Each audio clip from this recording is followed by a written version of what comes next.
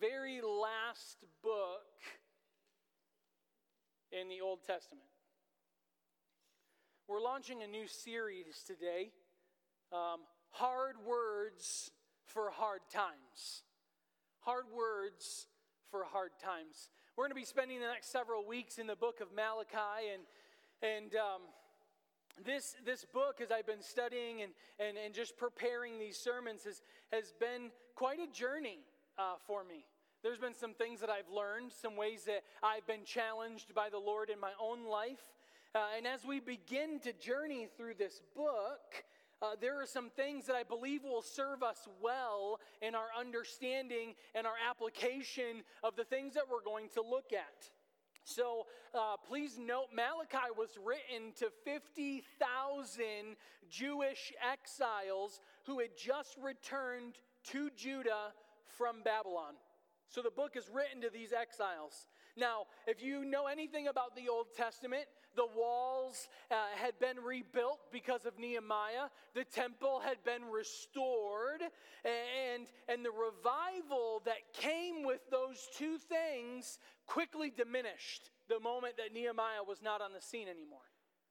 So revival in people's lives, people are coming back to the Lord. We see it in Ezra as well. People are reading the Word of God. People are praising God. People are praying together. And then those two leaders are gone. Malachi steps onto the scene, and the revival that was taking place is completely diminished. Completely gone. Malachi steps in, and his name means my messenger. God sends Malachi, whose name means my messenger. Now, these people were on the brink of moving in one of two directions. They were either going to move into revival once again, or they were going to walk very quickly into ruin. Revival or ruin. You know, they were increasingly becoming aware of the coming Messiah. They heard that he was going to come, but yet they had begun to grow rebellious in some groups, where others began to grow very self-righteous. You ever know someone self-righteous? Like the holier than thou, like, look at me, I'm all prim and proper. Anybody know that person? Right? What about the rebellious one? Anyone know the rebellious one? The one that's like, nope, I'm not doing that church thing anymore. I'm not doing that God thing anymore. I'm walking away from all of it, right? These were the two groups of people here that Malachi is talking to. And these groups, because of their self-righteousness, because of their rebellion, they began to question and argue with God. Now, these people are back in their homelands. They're not getting things the way that they want them. They didn't think that things were going the way that they should. And so in their eyes, they had to blame somebody, but not blame ourselves. So we begin to blame God. They're drawing near to God with their lips, but their hearts were far from him. And so Malachi begins to lay out some sins of the people. The willful sinning of the people. Malachi says you're refusing to honor God. He says you're repudiating God's love. He says you're rejecting God's faithfulness. You're redefining God's righteousness. You're robbing God of his riches. You're reviling the grace of God. And so corruption and complacency and carnality began to run rampant within the people. I found it very difficult to read and to study out some of these things because I had the thought that people didn't learn the lesson when they were in exile. They didn't learn. And they began to grow skeptical of God's love for them. And then they began to grow careless in their worship of God. And they began to walk in indifference to the truth. They were disobedient to the covenant in which they had promised of God. And if you really study this out, you begin to see faithlessness in marriage. They begin to become stingy in their offerings. All because they wanted what they wanted, when they wanted it, and how they wanted it. So Malachi steps back onto the scene, and he has this message that is the last words of God for 400 plus years. The very last words that we have here. And if you really want to get technical, when you step into the New Testament, chronologically speaking, the silence of God is broken by John the Baptist when he yells the word repent. Just one word breaks the silence of God. Repent. Now I want us to read in verse number 1 of Malachi chapter 1, and it says, the oracle of the word of the Lord to Israel by Malachi. Now I want us to just hang right there for just a moment. That word oracle comes from the Hebrew word Massa, which is M-A-S-S-A. And that word Massa means burden or burdensome. And so the very first words of Malachi literally read the burden of the word of the Lord to Israel by Malachi. Is exactly what he says. And God had given Malachi this burden. Listen, church, the word of the Lord is often called a burden in the Old Testament. Whenever you see that word oracle, it means burden. And the reason why it is used in that way is because the word of God is never light. The word of God is never trifling, is what the writer is trying to communicate to us, that it's always weighty, that the word of God is serious, that it's heavy. And I don't mean that the word of God is dull or boring. That's not what I mean here. That's not what the writer intended us to see. They wanted us to see that the word of God is always substantial, that there is no mirage in the word of God, that it's always meaty. And like I was telling our prayer team this morning, even the milk of God's word is meaty when you think about it. When you look at the implications for one's life, even the milk of God's word is meaty. Now, the word of God comes to the prophet as a burden because it's so thick and rich with truth. The word of God is called a burden because even when it's good news, it's rejected by many. I believe it was Isaiah who groaned under the weight of his preaching ministry. And then it says in the book of Isaiah that as he spoke glorious things, the heart of the people grew fat and their ears grew heavy and their eyes were shut. Meaning that they were rejecting everything that Isaiah said. Isaiah even said in Isaiah 53, who has believed our reports, and to whom has the arm of the Lord been revealed? Isaiah was trying to tell people that every time I speak truth, I'm met with opposition after opposition after opposition. And he wasn't just talking about in a spiritual sense, right? The moment that truth goes forth, we're always met with spiritual opposition. But he's talking about in a physical sense as well. Listen, the words of God were designed for life, but those words of life become the aroma for death of those who are perishing. I mean, Paul himself said that it's foolish. It was foolish for those who were perishing.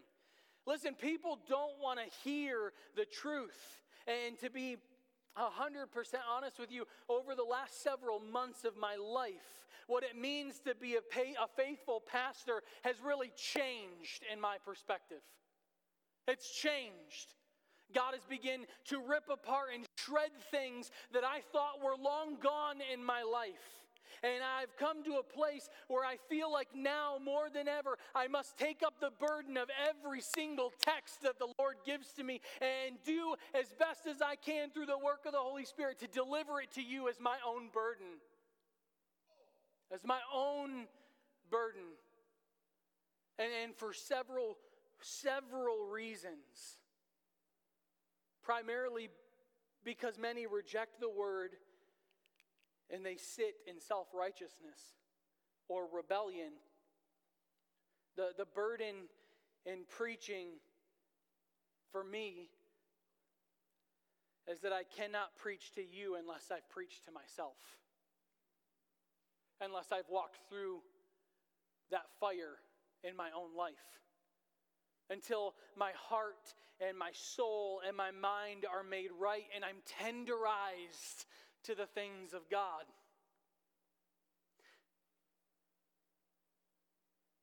Over these last several months, there has been deep within me a passion and a desire to communicate the whole counsel of God with unwavering conviction. And to be honest with you, church, sometimes that's a little scary.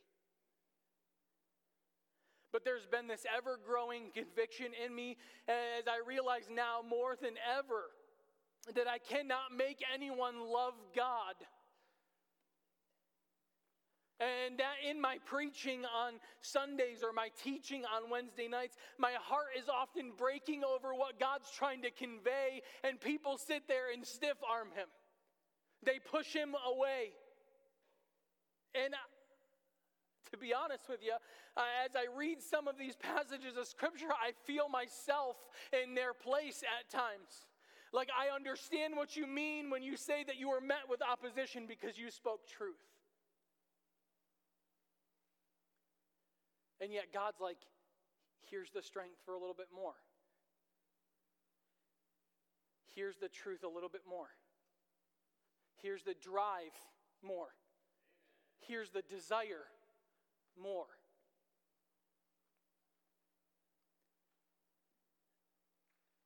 Every single person, myself first, and included in this, need to change in some way. Every person in here, including myself first, needs to grow more in love, and grow more in grace, and grow more in mercy. Amen, church? And that's why right now I'm going to ask us to do something really hard. As your pastor, I'm going to ask you to do something really hard, because maybe for some of us in this room, we've been unwilling to do the hard thing. Maybe for some, we didn't know how to do the hard thing. And I want for us to realize in this place that though this message to the Israelites was written thousands of years ago, it still pertains to us. We can still learn something from this portion of Scripture. God's people were brought out of the exile of sin through salvation. And all too often, the same is true of us, that we have a tendency to still be unfaithful. We still have that tendency. We sit knowing that the Lord is coming at any moment, and yet we're still unwilling to change. Still. In fact, many times we would rather question and argue with God than just submit. Would you guys agree with me?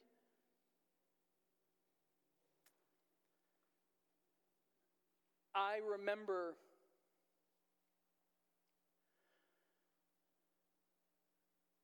several years ago, I was in a friend's home, and I was probably 16, maybe 17 years of age. And their parents were gone at work, and we were sitting up in the one kid's room, one of my friends, and his siblings were sitting in there with us. And his parents weren't there, and the door was mostly closed, and we were sitting in there, and we were having a conversation that went something similar to this. Why do we have all of these rules here in our house? Anybody's teen ever say that to them as they were growing up? As a teen, did you ever think that or say that? Right? I remember that the individual saying, why do we have all of these rules here in this house? I can't stand living here anymore. I hate the food that mom and dad make us eat. I hate that we can't do this. I don't like that I have to do these chores. Little did we know in the midst of that conversation that the mom was standing outside of the door listening to every single word that we were saying. And I remember statement after statement after statement, not just them. I was a stupid teenager. And though my parents were never going to find out what I said, and they never will because I will not repeat it. I love you both. Statement after statement after statement, we called into question their love and their care and their provision. It was all in question, always, at least in our eyes. And I could not help but think of that specific instance in time as I was reading through this. And look what it says in verse number 2. God says to them, I have loved you, says the Lord. But the Israelites, what do they say back? How? How have you loved us? And so the Lord replies, is not Esau Jacob's brother? Declares the Lord, yet I have loved Jacob. But Esau I have hated, and I have laid waste his hill country and left his heritage to jackals of the desert. If Edom says we are shattered, but we will rebuild the ruins, the Lord of hosts says they may build, but I will tear down, and they will be called the wicked country, and the people with whom the Lord is angry forever. Your own eyes shall see this, and you shall say, great is the Lord beyond the border of Israel. And this is God's word for us today. Let's pray. Heavenly Father, we come to you in this place, Lord, and I am asking of you now to take these truths that you have given to me, Lord, and impress them upon our hearts and lives. That we would not go away unchanged, Lord, but we would have things to meditate upon, and we would walk in greater submission and obedience to you. Lord, move in this place. Holy Spirit, we do not want to push you aside. We do not want to be like the ones that Paul calls seared in our consciences. God, work. Move in this place. Make us so uncomfortable in our sinfulness that we have nowhere to run to except for you. God, do revival in our lives. Start right here, so that our lives glorify you. In Jesus' name, I pray. Amen. Amen. How have you loved us? Israel says. How have you loved us? It was the kind of question, as I read this, and I thought that that's the kind of question that's rarely spoken, but it's often kept inside the heart of man. We don't speak it out loud, but we've thought it. We felt it. It asks God, if you really love me, then why are things the way that they are? The Israelites, and oftentimes us, question the love of God, and in that we diminish the instances of the love of God. We don't acknowledge God's kindness, but instead we challenge him to give proofs of his love that are material. And as I was studying this portion of Scripture, I was reminded of some things that the Lord spoke specifically to Israel in the Old Testament prior to this. And those verses are going to hit the screen. But look at this first one, Deuteronomy 7 and 8. It says, it was not because you were more in number than any other people that the Lord set his love on you and chose you. For you were the fewest of all people. But it is because the Lord loves you and is keeping the oath that he swore to your fathers, that the Lord has brought you out with a mighty hand and redeemed you from the house of slavery and from the hand of Pharaoh. Deuteronomy 7. What about Jeremiah 31:3? The Lord appeared to him from far away, saying, I have loved you with an everlasting love. Therefore, I will continue my faithfulness to you. What about Isaiah 62? That one's not going to come to the screen for you. Another prophet says that we are not called forsaken anymore. That we're not called desolate anymore. But Isaiah says that we shall be named or called God's delight. God's delight. What about Hosea? Man, if you ever struggle with the love of God, read the book of Hosea. Read the book of Hosea. You will not be sorry. Hosea 11:1 says that when Israel was a child, I loved him, and out of Egypt I called him my son. A beautiful display of the love of God. Matthew Henry said this of God's love. He says, God justly takes it very ill to have his favor slighted, as not worthy of speaking. And it is very absurd for us to ask wherein he has loved us, when whatsoever way we look, we are met with proofs and instances of his love. Amen, church? Whatever way you look, there is proof of God's love. And so God replies to the Israelites. I want you to look with me back at verse number 2. He says, I have loved you.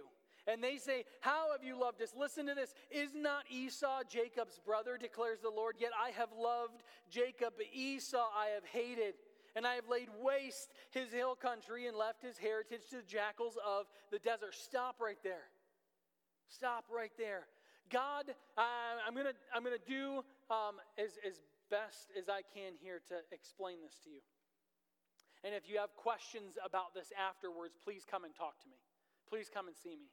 When God said that he hated Esau, he did not hate Esau in the sense of cursing him and striking out against him.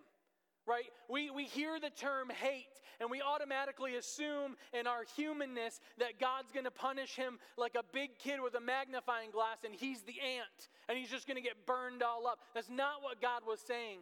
He was not saying, I hate him because I want to curse him or destroy him. I mean, Esau, according to Genesis chapter 33 and chapter 36, was a blessed man. God allowed blessing into Esau's life. But yet when God chose Jacob, he left Esau unchosen to receive the blessing that was passed on from Abraham to Isaac and then to his brother Jacob. Now we should remember in Scripture, right? Because I sat here and I went back and forth with my wife for like nearly 2 hours. And commentary after commentary after commentary that I read, they argued back and forth about the doctrine of election. And for those of you who are like, well, what does that mean? Well, there is a belief out there that God chose some people specifically and that it was a limited number of people and everybody else was doomed to hell from the beginning. Now, we know from Scripture that's not true. But there is a belief and a teaching out there of that very thought. And many people use this very passage of Scripture to pull that out of context. Now, I want us to understand something here. When this was written to us, the reason that God answers this way back to the Israelites was not to exclude. It was to comfort and to reassure his people. Church, did you catch that?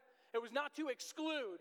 It was to comfort and to reassure his people. Now, I had someone say to me recently that they could not understand why God would say that he hated Esau. And my first thought was like, that's not my difficulty.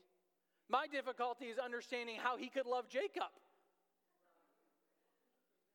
I've studied Scripture for a very long time, and I wrestled with a very long time. How did you love Jacob? How? I don't understand. My struggle is not that he hated Esau, because here's the thing. God in his sovereignty is always just in the punishment that he gives. And so if someone rejects him, they've rejected the very love and grace and mercy of God. And so if they're punished because of their rejection, that's on them. That's not on God.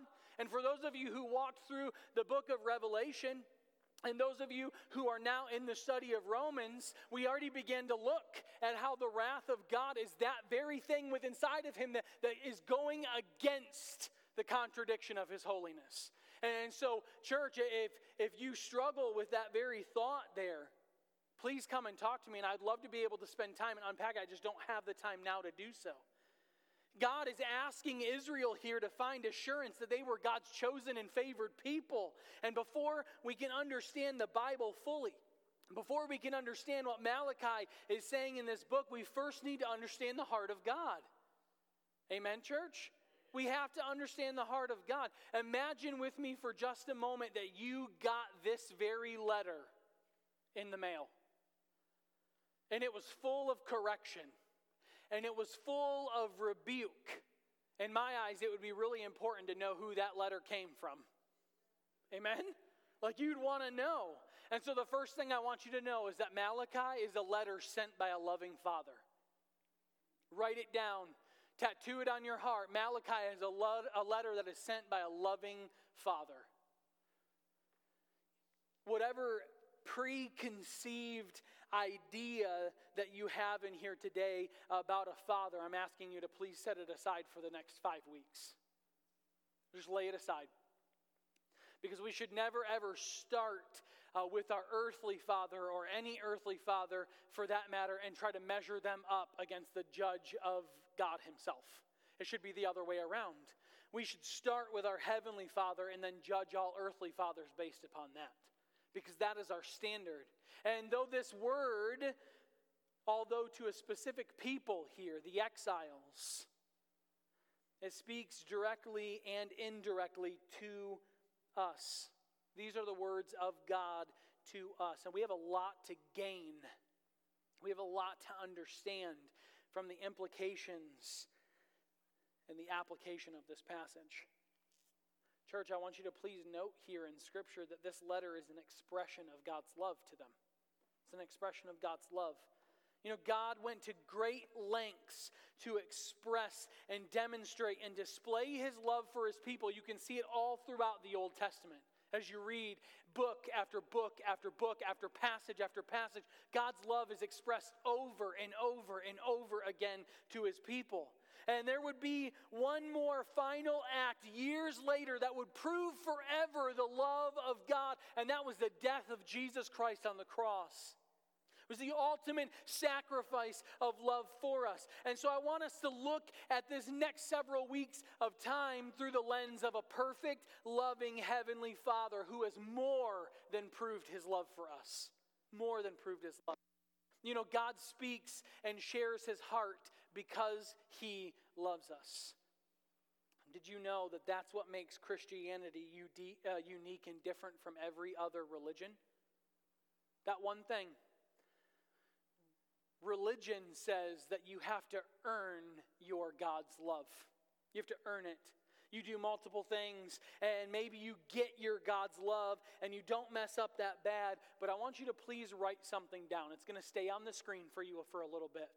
Religion is about you and what you do and what you earn, and it rises and it falls on you. Where Christianity is God saying, I love you, and because I love you, my love will compel you to obey me. That's what Christianity is, in a nutshell.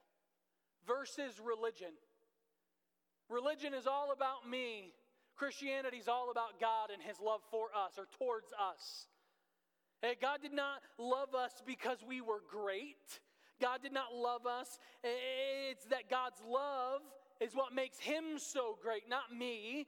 And we had nothing to do with the love of God at all. And this letter explains God's love to His children. And now that we know that God loves us, and so did these people, what should have their response been? Think about it. They knew that God loved them. How should they have responded to God? It should have been, we love you too, Dad. We love you too, Dad. But look at their response. How? How have you loved us? You know, as shocking as I found that response to be, it really caused me to take a step back and evaluate my response to God's love.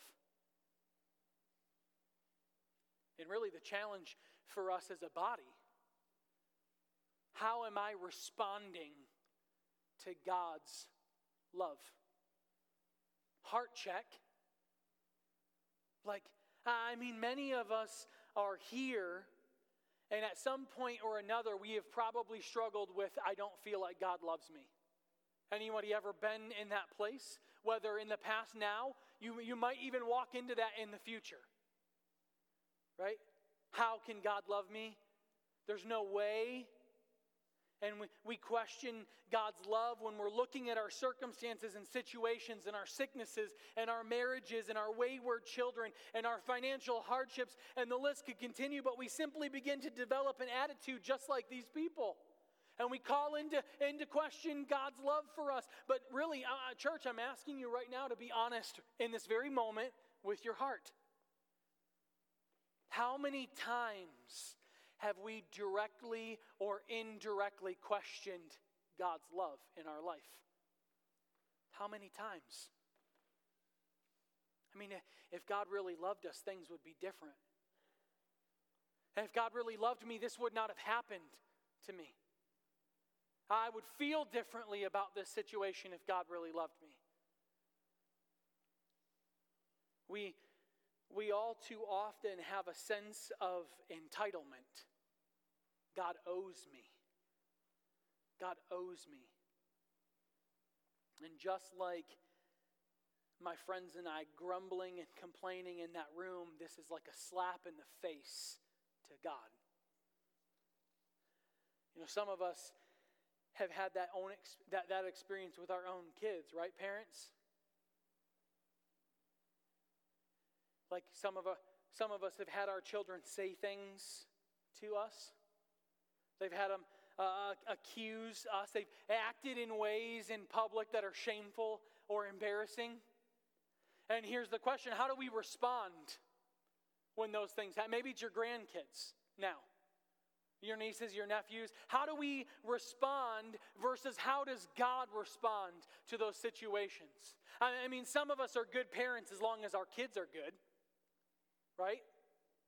I mean, nobody wants to take that card. Like as soon as our children become bad, we start responding in certain ways that are often wrong. And when our kids test us, the real us shows up. And we begin to act in ways that are not expressing grace and love and mercy. Listen, I've been there before. I've been in that very place, right? Often because of my own pridefulness. Like, stop acting that way because it makes me look bad. Right? I mean, we chuckle and laugh, but that's really the thought we don't voice it, maybe, but that's really what's going on inside of us. Like my kid's acting out, and that's a direct correlation to me right here, right? And we begin to respond in these ways where look at the way that God responded. He responded to his kids, and he goes, I'm going to send Malachi to share with you my heart. I'm going to send Malachi so that you're reminded of my love for you. Again, after this vicious cycle of the Old Testament, if you've ever studied or read at length, this is the cycle that we see. They're rescued. The Israelites are rescued. They worship God. They become complacent and fall into sin, and now they're rebelling. And then they have to repent. And then, guess what? Then we're worshiping God and we're doing everything that we're supposed to be doing. And then guess what? We become complacent and we fall into sin. And then we get exiled, and then we have to repent. And then the whole process is this vicious cycle throughout the entire Old Testament. And here we go yet again. And God goes, here's my messenger to tell you I love you. To tell you I love you. And one of the most difficult and misrepresented statements, Malachi starts to unwind and unpack God's love for them. And if you come back next week, I will, by the grace of God, be here to expound upon it. And as we wrap up this first week, I just want to share something with you this morning. Every time we complain, and every time we grumble, and every time we unfairly question and argue and rebel against our parents or our legal or our spiritual authorities, when we act self-righteous, When we disobey the commands of God, we are saying to our Heavenly Father, we don't really love you. We are slapping God in the face. He brought us out of the exile of sin to be one of His children. He gave us eternal life. He forgives us. He blesses us. I'm pretty sure the Word of God says that every good and perfect gift is from above.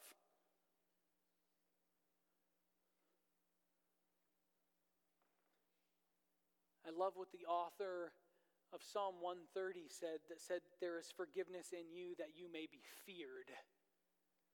There's forgiveness in you that you may be feared. God's love places within us a desire. A reverential fear is placed within us to fall on our face, and we should have tears in our eyes saying, thank you, God, that I belong to you. Thank you, God, that you are my Father and you love me unconditionally even when I am unfaithful. You know, there is nothing that separates us despite us sometimes being pushed away. And I love that God is always waiting to pull me back close. Aren't you, church? You know, God's love for us should cause us to be humbled. A place where we are on our knees before Him in gratitude. You know, one of the things that I didn't get to hit on Wednesday night, Paul made a very quick statement in the book of Romans. And he makes the statement that says, because they were unthankful in their hearts. I've learned something in my short 33 years of life. All sinfulness stems from unthankful hearts. We're not content with the things that we've been given. We are not thankful or grateful for the things that we have. And so it leads us to wanting more or something different or something else. And all of our sinfulness stems right there. I've said this to you before. A great friend and pastor from Florida that spent a lot of time with me used to say, you can't break commandments 2 through 10 until you've broken the first one. Until you've broken the first one. You've replaced God. If you were thankful, if you were on your knees and thankful for God, you would never replace Him. Never. And so really, this is a two-part challenge today from these 5 verses. The challenge is, where have we rejected or misplaced or challenged the love of God? That's the first one.